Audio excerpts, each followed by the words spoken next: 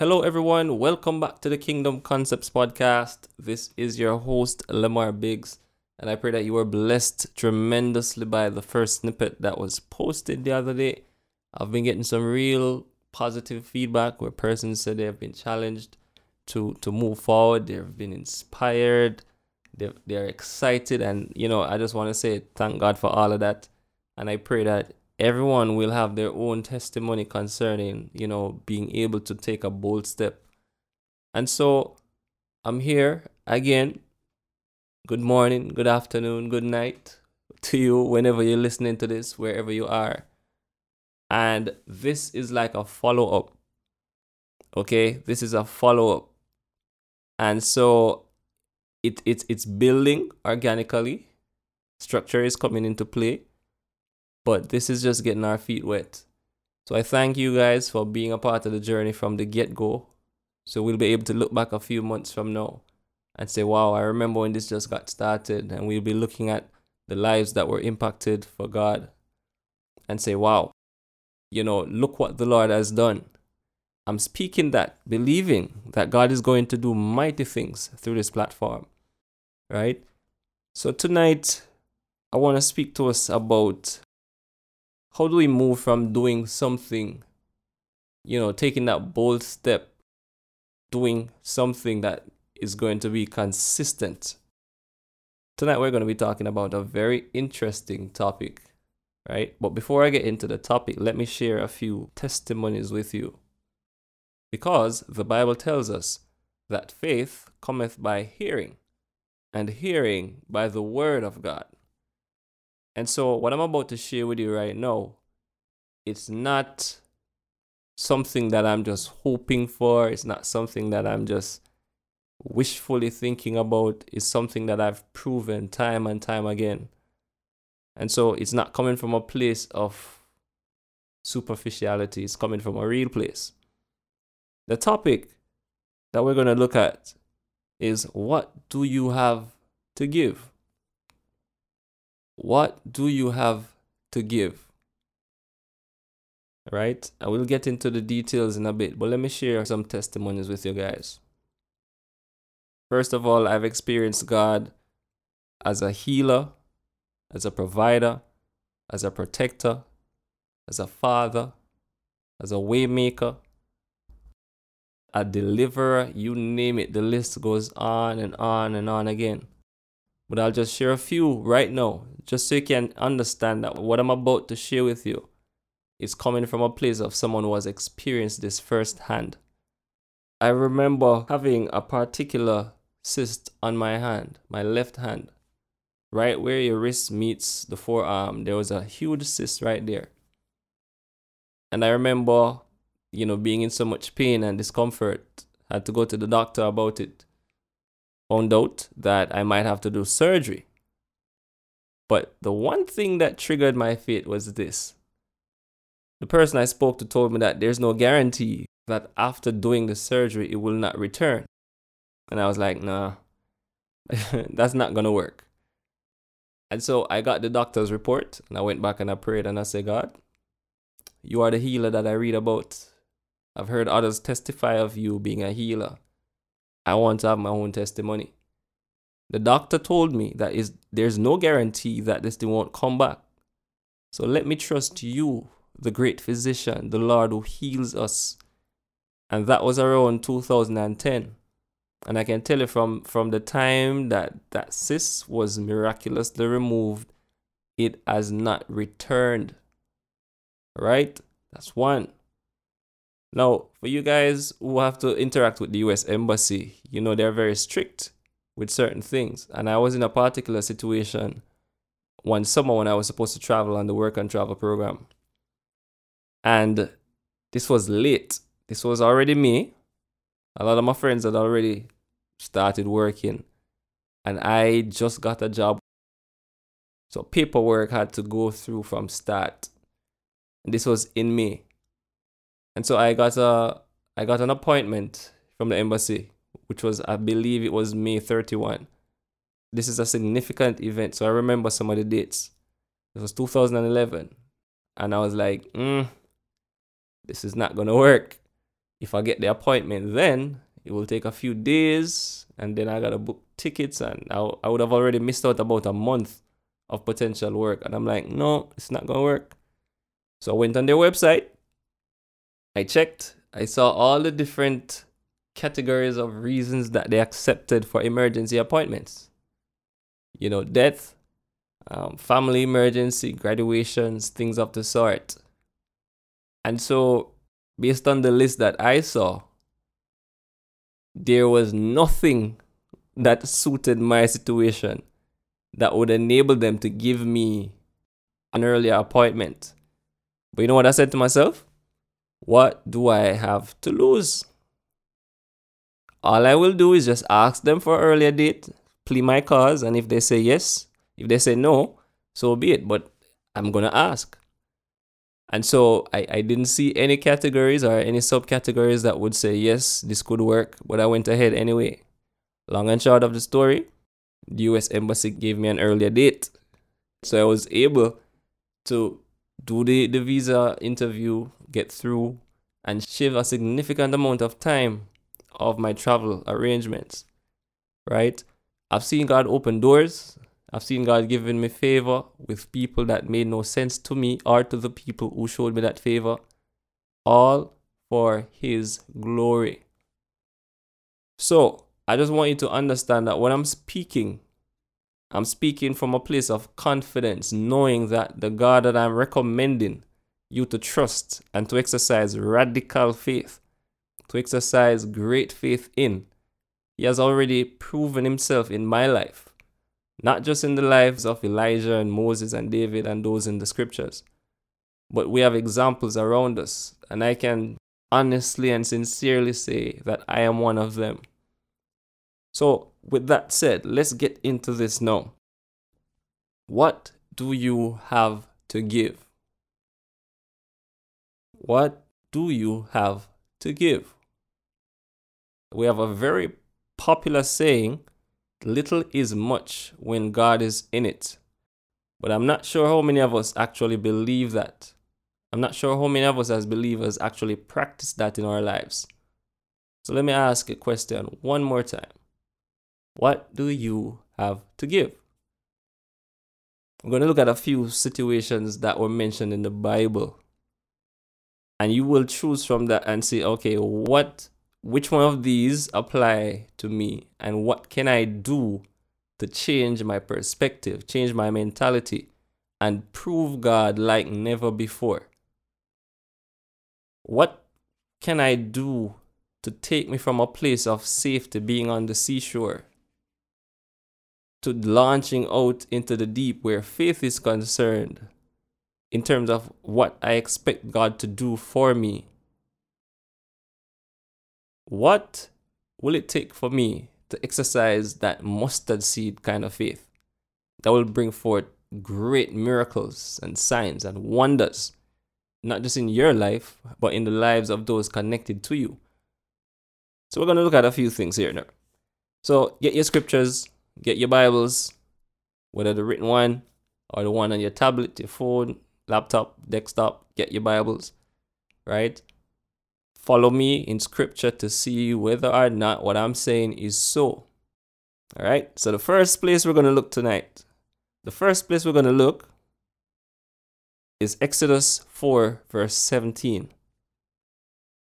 Now we know how the story goes in Exodus.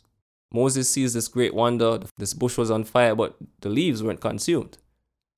And so he had a dialogue. God commissioned him and said, hey, I'm going to send you to Pharaoh. You guys know the story. If you don't, just go and read it through Exodus chapter 3 onwards. So we're at Exodus chapter 4, verse 17. And I want you to take note of this verse because we're going to see how it links in future reference. Exodus 4:17 says, and thou shalt take this rod in thine hand, wherewith thou shalt do signs. This was God speaking to Moses, saying, take this rod with you wherever you go, because you will use it to do signs. Mark that. Exodus 4:17. Let's move over to Exodus 14. We're going to start from verse 14, reading all the way to 16, and then 21. Right? So Exodus chapter 14, verse 14. The Lord shall fight for you, and you shall hold your peace. That was Moses. Verse 15. And the Lord said unto Moses, why do you cry unto me? Speak to the children of Israel that they go forward. But lift up your rod and stretch out thine hand over the sea and divide it. And the children of Israel shall go on dry ground through the midst of the sea. Right? So Moses and the children of Israel, they got into a situation. They had mountains on the sides. They had the Red Sea in front. And then the Egyptians were pursuing after them. And so they stopped. The Israelites were saying, Moses, man, it was better if you left us in Egypt, man. You carry us out here in the wilderness to be killed because there weren't any graves in Egypt. And so Moses was trying to encourage them. But God said, why are you crying out to me? I already told you in Exodus 4 verse 17 to take this rod. You have the rod with you. Why are you crying out to me? Use what you have. Right? Use what you have. What did the Lord say in verse 16? But lift up your rod and stretch out your hand over the sea and divide it. This is what happened next. Let's go over to verse 21. And Moses stretched out his hand over the sea, and the Lord caused the sea to go back by a strong east wind all that night, and made the sea dry land, and the waters were divided. Now let us stop here for a moment. If certain things aren't happening in our lives, it's one of two things. Okay? It's either disobedience or it's just not your time. It's either disobedience or it's not yet your time. The Lord told Moses, take this rod with you, which he did. The Lord told Moses, stretch out your rod over the sea, and it shall be parted. And then Moses actually did what the Lord told him to do. Some of us have been given the rod, whatever that is for you. You know what that is, that gift, that skill set, right? That attribute, that character trait. God has given that to you, and he has told some of us to do some things, but we have not yet started to do those things, which is why we haven't received the results that we desire. Some, like Saul, King Saul, started out well, but changed the plan in the middle. That's what we don't want. That's what we do not want. Whenever God spoke to Noah or Moses, it said, and they did according to all that the Lord God had commanded them. So Moses had his rod with him from Exodus 4, verse 17. And when we got to chapter 14, there was now the grand finale. Right? He had already turned it into a serpent and used it to strike the waters and all these things. But no, this was the grand finale. Don't cry to me. Now, some of us may find ourselves in some situations where we are crying out to God for answers. We are crying out to God for some things. And like Moses, the Lord might be looking at you and be like, why are you crying out to me? I've already gifted you with whatever you need to conquer this situation. I've already given you the favor, the skill, the knowledge, the wisdom. You name it. I've already given that to you. What are you doing with what I've given you? Do something. Right? Moses, you have the rod. You've done miracles before. Why are you crying now? Stretch forth. There's a sea in front of you. And you need to get across. Why are you crying out to me, bro? Stretch forth your rod and let the seas be divided. That's it. So the Lord challenged Moses to do something with what I have given you. Do something with what I have given to you. Right? That's one. We move over into the book of Esther. And we go into chapter 4. We're going to chapter 4. We're going to read verse 10 to 17. Now we know the situation. Esther became queen, and there was an enemy in the camp called Haman that desired to kill all the Jews. But Mordecai learned of the plot, and he highlighted the queen. But Esther was like, you know what? You can't just go into the king like that, if he hasn't requested you and you don't get the golden scepter extended, you might die and this, that. And Mordecai is like, okay, listen, don't think for a minute, Esther, that you are just in the palace for your pretty looks. Right? Because if you choose to stay silent in a time like this, know that God will raise up somebody else to deliver his people. Know that. But you don't know whether or not God placed you in the palace for such a time as this. No, I'm challenging believers who are occupying positions of influence and policy making and strategy decisions. Don't think you're just there because of your qualifications. Don't think you're just there because of your career advancement. God strategically places his people in places of influence just for such a time as this. So I implore you, if you're in a position where your voice can make a difference, I'm imploring you to speak out. Because like the Lord Jesus said, if people keep quiet, the rocks will cry out. Saul did not accomplish what God told him to do, and the Lord rejected him and replaced him just like that. You do not want to be replaced in this season.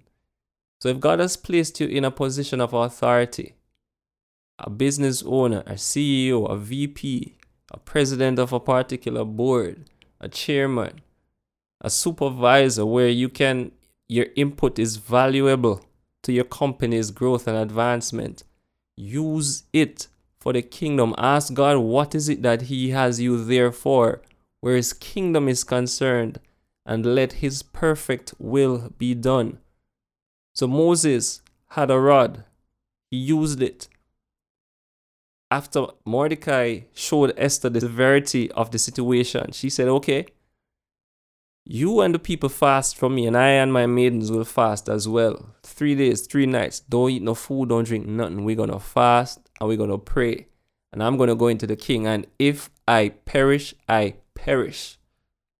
Esther had influence, and she decided to give that back to God. And as you know, the story goes, God came through mightily for his people, where none of the Jews were executed according to Haman's plan. Right? Moses had the rod, used it. Esther had a position of influence, and she used it. So I'm begging you guys, whoever you are listening to this, wherever you are, if God has blessed you to be in a position of influence, ask him, what is the kingdom reason for me being where I am? And I guarantee you, he will show that to you. We have a next situation over in 1 Kings chapter 17, verses 1 to 16, with the prophet Elijah and this widow woman. We know the story. Elijah told King Ahab and Jezebel that, listen, because of the wickedness that you're doing, no rain will fall until I say so. And the Lord sent him to hide and had him at a brook, drinking from the brook, and commanded ravens to feed him. But when the brook dried up, the Lord said, okay, get up from here. Go to a place called Zarephath. I've commanded a widow woman to sustain thee. But check the irony of the situation. When Elijah got to Zarephath, he met a widow woman gathering sticks. And when he said to her, give me some water, she was willing.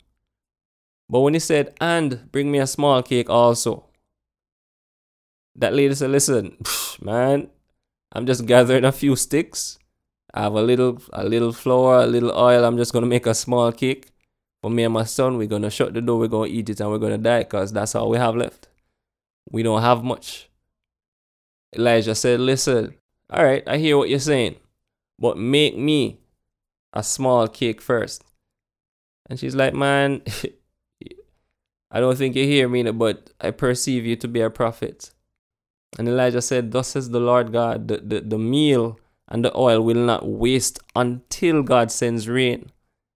And she went and she did according to what the prophet said. She made him a small cake first, and then he said, make cake for you and your son after that. And the scripture says that the meal and the oil did not run out until the day the Lord sent rain in Israel. All right? Bookmark these stories. I'm going back to them to show you how this all ties in to what I'm saying to you. Over in 2 Kings chapter 4 verses 1 to 7, we meet another widow woman where her husband died, leaving the family in debt.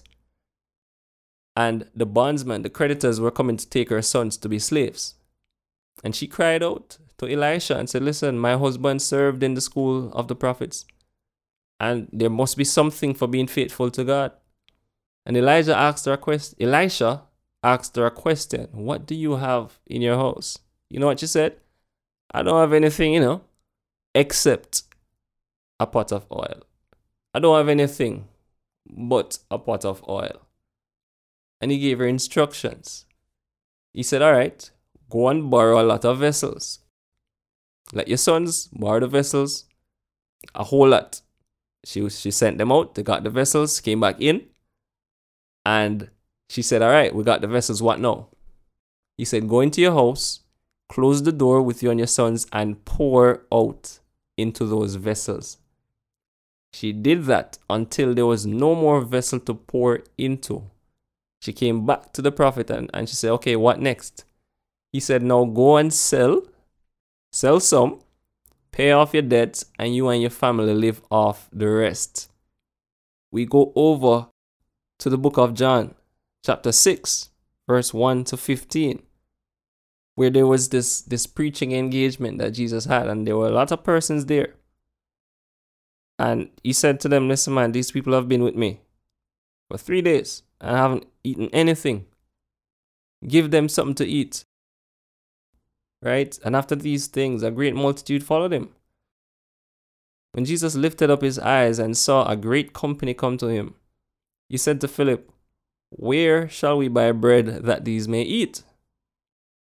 This he said to prove him, for he himself knew what he would do. So I'm here to say, look, beware when Jesus asks you a question. Beware. He's just proving you because he already knows what he's about to do. Philip answered, 200 pennies of bread is not sufficient that everyone should take a little. And one of his disciples, Andrew, which is Simon Peter's brother, said unto him, there is a lad here which has 5 barley loaves and 2 small fishes. But what are they among so many? Look at the crowd. What are we going to do with 5 little barley loaves and 2 fishes? That's nothing compared to the crowd that we are seeing. And Jesus just ignored that. He said, make the men sit down. Long and short of it all the people ate, about 5,000 men, not counting women and children. And there were 12 baskets full of leftovers. 12 baskets full of leftovers. One more story. The story is told of a widow woman with the 2 mites in Mark chapter 12, verses 41 to 44, where Jesus sits down opposite the treasury and he was watching those who were giving. He said to his disciples, let me tell you the truth.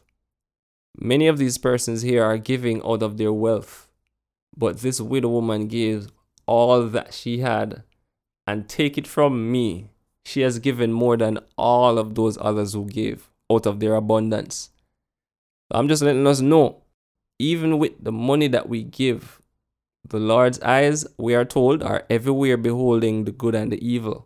But he's also sitting across from the treasury, sitting across from the offering plate, sitting aside when we're giving our offering to see, who's just giving what they can live without? and who is giving because they trust me to take care of them.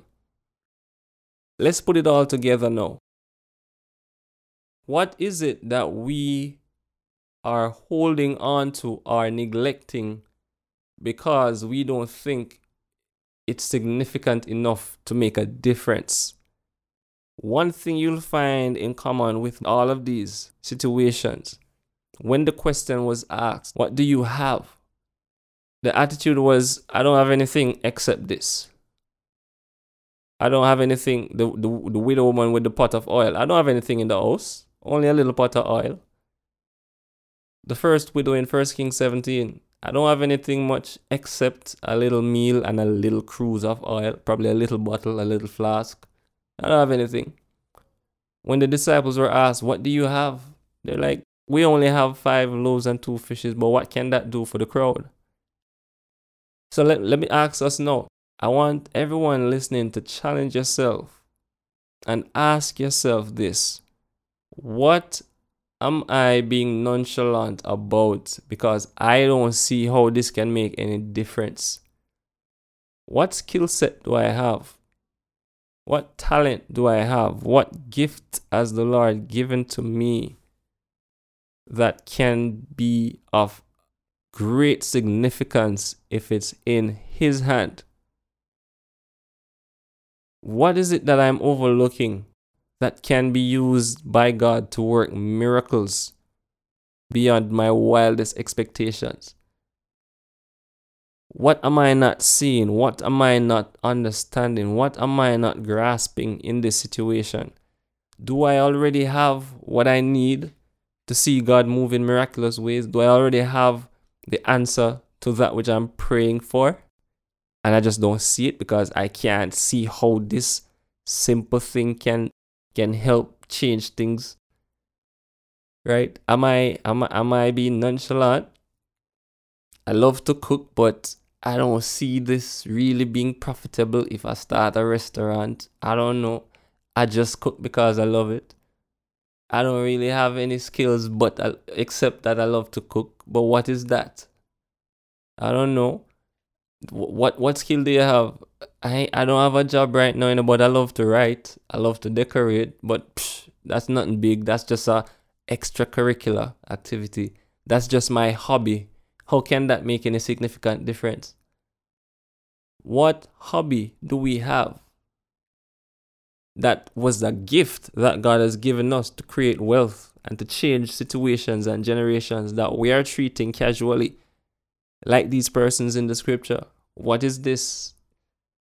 I love to decorate. I love to put flowers together. I love to draw. I love to write. I love to talk. What's that? Do you know that a lot of persons make a whole lot of money just talking? How many of us have listened to a motivational speech? All that person did was talk, and it spurred us into action. Do not despise small beginnings. Do not despise the gifts that God has given to you. Do not despise the talents that He has given to you. Do not despise the positions of authority and influence that He has placed us in, that He has placed you in. Do not despise God's blessing as what is this in the grand scheme of things. Put whatever it is that you have into the hands of the master multiplier and watch Him work.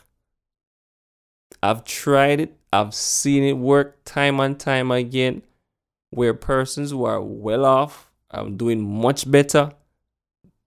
I haven't been able to do half of the things that I've been able to do simply because I've trusted God with the little that I had. And He multiplied it beyond my wildest expectations. And I know some of us listening have that testimony where you saw God come through big time and you're like, no man, this could only be God. What do all these persons have in common? Moses, Esther, the widow in 1 Kings 17, the widow in 2 Kings 4, the young boy in John chapter 6, the widow with the 2 mites in Mark 12 verses 41 to 44. What did they all have in common? One, even though they didn't see what they had as any significant value, they still trusted God with it. And as a result of trusting God and being obedient to the commands given to them, they all received their miracles. No, we haven't heard about this widow woman, again, who gave the 2 mites, but I'm almost certain that she experienced a breakthrough because of giving her all that time in the treasury. So they were all willing, even though they didn't see what they had as anything significant, they were willing to trust God with it. And because they were willing to trust Him with their mustard seed food, the mustard seed oil, the mustard seed faith of influence, God came through big time for them. And so I'm challenging us today. Do not despise small beginnings. Do not disregard or disrespect the gifts, the talents, the expertise that God has given to you as what is this in the grand scheme of things. Because little is indeed much when God is in it.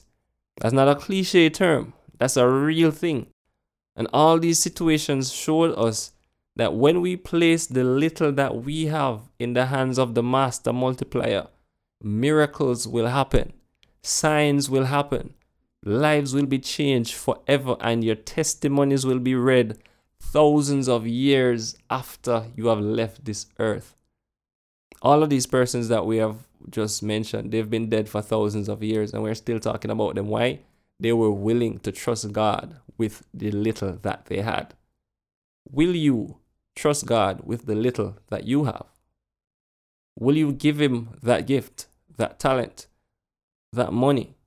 Will you give Him your time? Will you give Him the influence that He has given you to turn things around for Him and for the kingdom's sake? Let's change our perspective from all I have is this to whatever I have is more than enough for God to use. Let me say that again.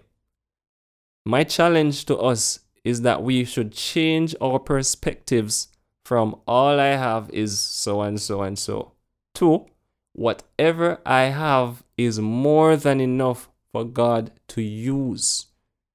You might not be able to tell me about it, but when God comes through for you, go and tell somebody else what He has done. Go and share your miracles with someone else so that they too can be inspired to believe God and watch Him come through. So remember, give God what you have and watch Him multiply it and do exceeding abundantly above all that you are able to ask or think. I leave you with that. Remember, let's change our perspectives from all I have is this to whatever I have is more than enough for God to use. This is your host, Lamar Biggs. This is the Kingdom Concepts Podcast. This is our official first episode, and I pray that you'll be challenged. I pray that you've been blessed and that you will give God what you have. So until next time, be blessed and remember to do something with what you have and give God and watch Him work for you. God bless you. Take care.